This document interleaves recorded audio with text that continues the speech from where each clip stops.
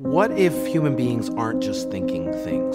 What if we're less driven by what we believe and more pulled towards what we long for? Maybe human beings are fundamentally lovers, that we are made to love God, to desire God, to hunger for what God desires for his world. And I think that changes the way we think about discipleship, because we'll have to start thinking about the power of habit.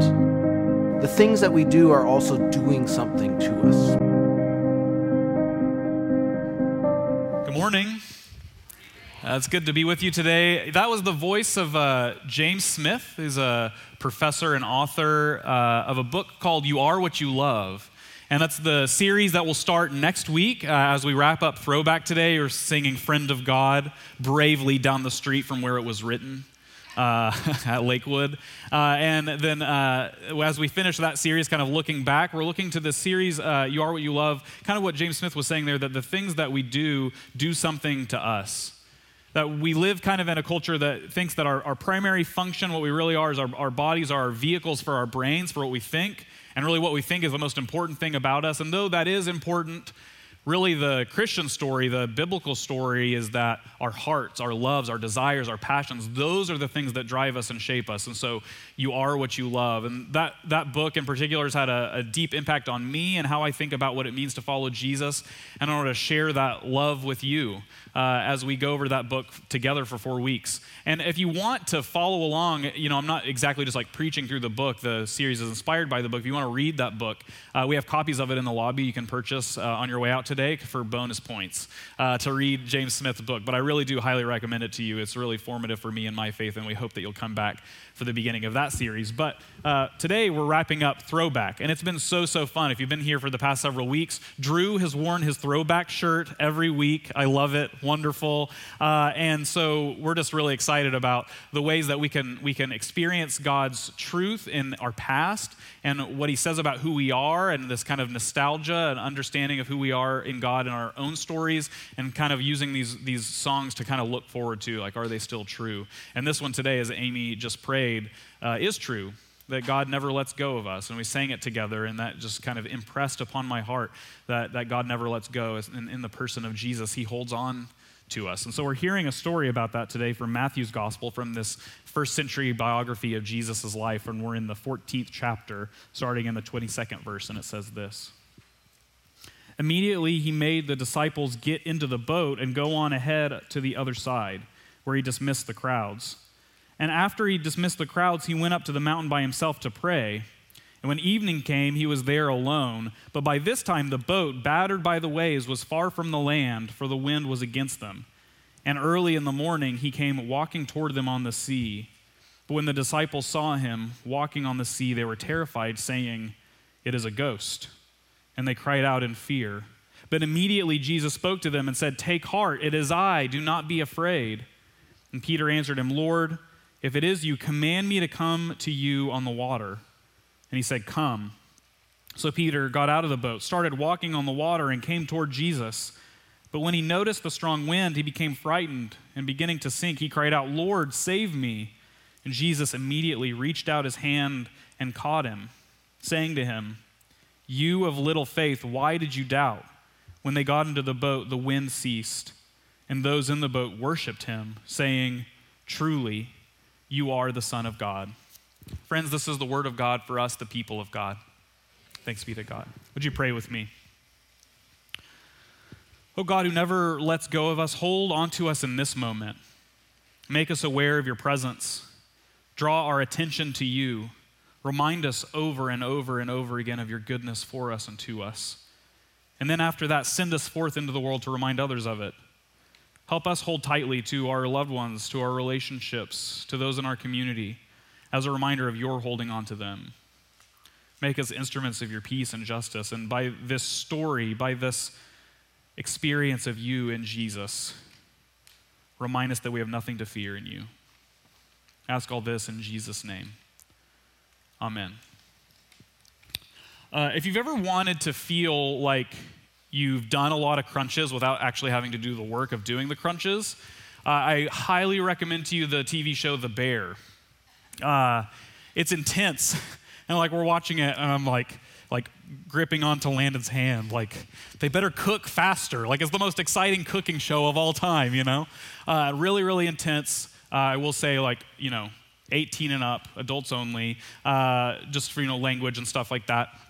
But I love it. I've been just really impressed with it. We had tried it a little bit a while ago and really didn't get into it. And then everybody has kept talking about it. And so we watched all of it and we're all caught up now. A really, really wonderful show. And again, intense. So like that movie Whiplash is just just intense experiences of people kind of colliding and learning each other and growing with one another. It's about a cook in Chicago, and he takes over his brother's restaurant as kind of this hole-in-the-wall place, and then he's turning it around into what could be a Michelin star holding restaurant. And he's apparently this really gifted chef, but of course, as with anything, he's really gifted, but he's also troubled. And that's why we like him, And you're like, hey, I like that. And it's because it's a mirror. You see the good things in yourself. You're like, but I'm also troubled. And then his family, chosen and unchosen family, they're also troubled. And really everyone he encounters, they have all their stuff. And there's beautiful episodes where we kind of see a look into these people's past and their stories. And there's one character, Sydney. She admires the main character of the show. And in her admiration of him, she wants to grow, and they become partners, and they're going to open this restaurant together, and she works really hard, and she knows all about food. And there's this one episode, Landon was like, is this all in one day? Because it seems like she went to 20 restaurants, and she's really just exhaustive, trying all this food. And her dad doesn't understand her obsession, doesn't understand Sydney's obsession, and why she's kind of set out on this course, especially after maybe some past failures. And so he does what any good dad would do, gave her a sports leadership book. And it's a book written by Mike Krzyzewski, Coach K, Duke basketball. Okay, there's always one. There's always one, They have a divinity school too, and the graduates there are just like that too. We had a bishop in Arkansas, and we used to meet in this stadium, and all the seats were Duke blue, and he just mentioned it every 5 minutes, But you're proud of it. That's cool. They're great at basketball, and so good for them, right? And I didn't plan on airing out my Duke grievances, but here we are. I've made this choice. I talked about Coach K. They're great. I've been to Cameron Indoor. It is an experience worth having. Amazing. My dad's a big fan. And so anyway, Sydney's dad gives her this book, and it's a leadership book by Coach K. And at first she's kind of dismissive of it, but then she kind of gets into it. And she watches these video interviews of him.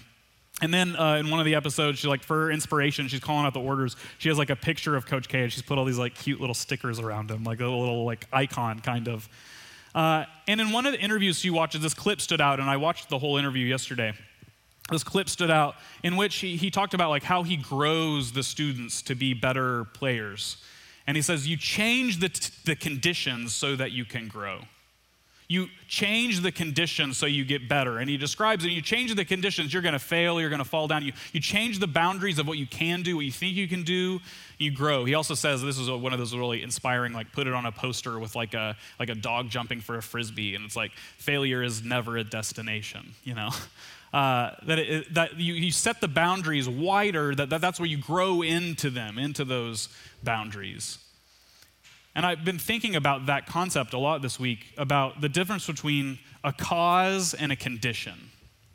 The conditions we find ourselves in. If you've been here the past few weeks, that's kind of been my drum beat. What I've been hammering home is no matter our conditions, God is mighty to save. No matter our conditions, he's still the creator, the God of wonders beyond our galaxy. That no matter our condition, high or low, as we sang today, God is still who God is and can still save us. And I talk a lot about focusing on we know our condition. And where I think You Never Let Go kind of lands us today is thinking about this idea between the cause and the condition. The cause of our deliverance, of our freedom, the cause of our change, then the conditions we find ourselves in are not just the ones that externally happen to us, but the conditions we set ourselves in. By coming to church this morning, you've put yourself in a particular condition that hopefully that you leave this place inspired and refueled and re-energized to live the rest of your week. You put yourself in that condition, and otherwise if you hadn't, the cause of the music or of coming to the table or of hearing the sermon, you wouldn't have encountered it. Because again, there's a difference between a cause and a condition. Edmund Steinley is this old Lutheran pastor, and he kind of describes it this way with a really simple illustration of two people who go to the doctor with the same condition, the same sickness, and the doctor gives them the same treatment, the same advice, and one is moved by and compelled by and believes the doctor, and so he takes the medicine and he does the treatment and he's healed. The other person is suspicious of the doctor, and so he doesn't take the medicine. And we wouldn't say then that for the first guy that his going to the doctor healed him. We'd say the doctor and the doctor's advice healed him, but he put himself in the condition to believe, to be confident in, to look at the doctor and say, I'm going to trust this expert on this to be healed. There's a difference between cause and condition. It happens too when we think about a person's guilt in a crime or an accident. The conditions were the weather was this way, so that's why I wrecked the car. But the cause may have been that you were driving too fast in the weather conditions.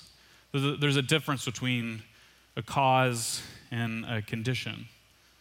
It was my wife's birthday this weekend, and I didn't cause us to celebrate her birthday, but we set the conditions to celebrate it. Her parents were the cause of the celebration, and the condition now we find ourselves and we set ourselves in it. And we see this in the Bible, and particularly in the New Testament, that a person's faith doesn't save them. A person's faith doesn't do the miracle that Jesus does. Jesus is the cause. Jesus performs the miracle, but the condition of going to Jesus, of pleading, of being dependent, of falling on your knees, your faith, you're yielding, you're surrendering to God, that's the condition you set yourself in for them to encounter the cause. A simple way of putting it is, but for this would not have happened. But for my going to the doctor, I wouldn't have been healed. But for going to Jesus, I wouldn't have been set free. But for Landon's mom giving birth to her all those many nondescript, totally unspecific years ago. But for that, we wouldn't have celebrated Landon's birthday this weekend. So when we think about that difference between cause and condition, if you kind of have your hands around it now, thinking about a doctor or a person's birthday or an accident, you're thinking like Matthew's first readers and hearers in the Gospels. This idea, this concept, this collision between cause and condition.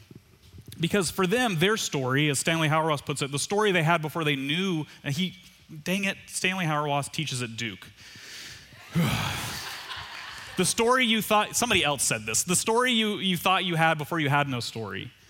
This is their story in the Old Testament. I'm going to read some passages from the story that they believed about who they were and who God was. In the creation story, and in Job, and in the Exodus, and Job is in this condition of having lost everything. Have you entered into the springs of the sea, God says, or walked on the recesses of the deep? Saying God about himself, I have. I was there. I created all things. Or in the prophet Habakkuk, you trampled the sea, speaking of God, with your horses, churning the mighty waters. In those conditions, in the mighty waters, in the chaos of human experience, God caused people to be delivered from it.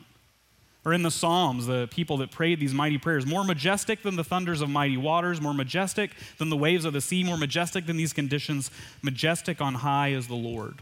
The cause, the one that can deliver you from the chaos of the world. Or in the Exodus story, God said to Moses, I am who I am. God putting himself in the condition to encounter God in the burning bush. I am who I am. And he said further, thus you shall say to the Israelites, I am has sent me to you. Or in Isaiah, this prophet who's speaking these words to these people who are in exile, who are far from their own country, far from safety, far from security. Do not fear, for I am with you. Do not be afraid, for I am your God. I will strengthen you. I will help you. I will uphold you with my victorious right hand. Again in Isaiah, for I, the Lord your God, hold your right hand. It is I who say to you, do not fear, I will help you. All of this in the background then of this story we just now heard, these Jewish believers who see this man, who they think he's a ghost, walking out on the water. They're in the condition of being in a boat in a storm. They've set themselves out this way, and Jesus is there. And then the cause of their deliverance, the cause of their safety and security, the cause then of their worship, they worship him. Truly, you are the Son of God, is Jesus. So all in the background is like he's associated then with this God who tramples over the waters. This God who in the burning bush says, I am, it's me. then says to them in the person of Jesus, don't be afraid, it's me. I'm Jesus, I'm stepping out on the waters, it's me. Don't worry, don't be afraid. This same God who delivered their ancestors out of slavery and bondage in Egypt, who parted the waters, then walks on the water and then invites them out onto it in safety and security, it's me. This same God who created by sweeping his spirit over the face of the waters, then walks on it in human form and says, come on out with me. And even in falling in the condition of looking to the left or to the right or being distracted by the waves or by the wind, falls in the water and Jesus reaches out and grabs. And but for Jesus, he would have sank and drowned. But for him, the condition of him walking on the water, but then the cause of his salvation, the cause of his freedom, the cause of his safety, the cause of then his worship is Jesus. But for Jesus, he would have sank. I think we sing this song together and we then put our minds into the minds of the early readers of Matthew, and then we read John's gospel who talks about Jesus as one who says, I hold the people you gave me in my hand and no one can deliver them from my hand. I never let go in this storm. I never let go. People feel insecure. I give them security in me. No matter their conditions, self-imposed or externally imposed, I hold on and I never let go. It can't loosen my grip. You can loosen yours, but I can't loosen mine. You can't deliver from my hand. You can't take from my hand. I hold you. The same one who did all of those things, the same one whose history is in Genesis and Exodus and Job and Isaiah, that same God in the person of Jesus says, I'm still holding on, and I didn't ever let go, and I'm not letting go now, and I won't let go. I'll never let go. What I've been wrestling this week with is this question, this kind of thought experiment is, what would I be able to do? What would you be able to do? What would this community be able to do? What would the church with a capital C be able to do if we truly knew and believed that Jesus never let go? If we truly believed that we could, act without ultimate failure. If we could find ourselves secure in who God says we are and he holds on and he's like, because you did that, I'm going to let one finger go. I'm going to loosen my grip a little bit. What could we do? What could we believe? What we could do for someone else? What we could do for the city? What we could do for our neighbors who are hurting, who are in pain, who are longing for community and longing for a neighbor and longing for a friend and kindness and are longing for refuge? What could we do if we knew that Jesus never let go? From a personal standpoint, what would I do as a pastor or just as a follower of Jesus, as a husband or a friend, as a son, if I knew that Jesus never let go? Here's what it might mean. It might mean that I would never believe again that I'm less than God who says I am. I would never then believe that I'm not worth being loved or seen or valued. Then it would be worth, as one of our core values is daring, then it would be worth the risk of sharing this good news with somebody else. Like, hey, there's someone who'll never let go of you. In fact, he's already holding on to you and he's never let go of you ever since you were created, and he never will let go. If I truly knew that, I couldn't help but sharing it, but I know that I sometimes don't believe in it, so I don't always share it in my deeds or in my words. I don't always share this good news that Jesus never lets go. And as a community, if we truly believed and knew that Jesus never let go of us, we wouldn't get so hung up on the minutia or the impressing people or trying to make things a certain way because of our own preference. We would do things that we knew that God was calling us to be, to step out into our neighborhood and to step out into our city and into our world and invite people in, not for our own sake, but for his sake. Or in other words, to really set the conditions so that people could encounter the cause. That we could set this table, this condition, that other people would experience the grace that it offers. We could set the conditions of this place to sing without embarrassment, without any reservation, to set those conditions so we can encounter the cause, the one who we're singing about. That we could come to this place and no matter your background or where you're from or who you are or where you're going or what you believe or don't believe, we could say there is one who never lets go and he's the cause of your freedom, of your salvation, of your ability to love, to be in community, to care for one another, to be charitable, to just ruthlessly give of yourself to the world. And set the condition for this place for us to be able to do that. I was trying to think of like a really concrete way of describing this, what it means that Jesus never lets go, because it does kind of seem woo-woo and nebulous. It seems like something you might just say to someone that was like maybe a platitude that's not very helpful in a hard time in their life. Like, well, Jesus never lets go of you. It's hard to believe, just stated that simply, but the concrete thing that came to mind this week is my nephew Hudson, who it's hard to believe he's going to be 8 this September. And so when he was a little smaller and not as good at speaking the English language, he would reach up because he knew, I was the fun uncle, that I would pick him up and swing him around dangerously.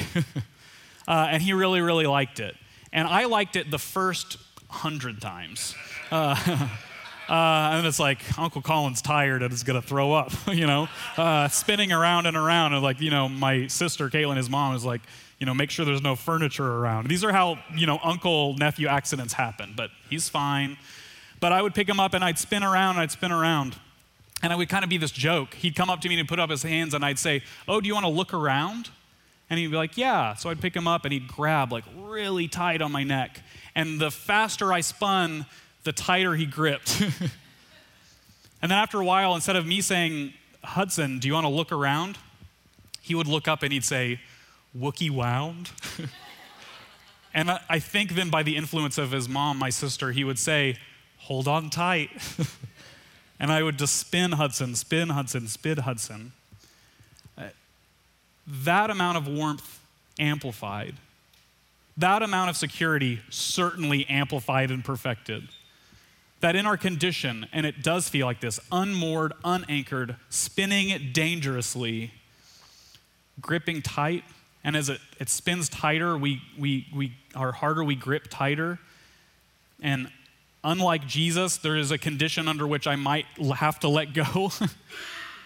But in Jesus, we lift our hands up and we're lifted up and we're held and we're carried securely. And as it spins harder, Jesus holds tighter and we hold tighter. And then really, it's not us that's holding us secure. It's the condition of us holding tighter that then we're aware of how tight Jesus is holding us.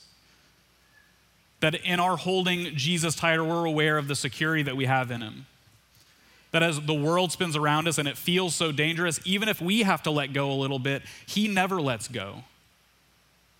And that for us, that we invite people into a space to encounter Jesus, what we're really doing, what we're really inviting people to is not just something fun or the music is beautiful or we hear a sermon or we read scripture together. All of that is to the same end of creating the condition under which we encounter the cause, the one who holds us tightly, the one who reached out to Peter's hand and held it and never let go, the one who said, ye of little faith, not as a charge or an insult, but to say like, don't you know I've got you?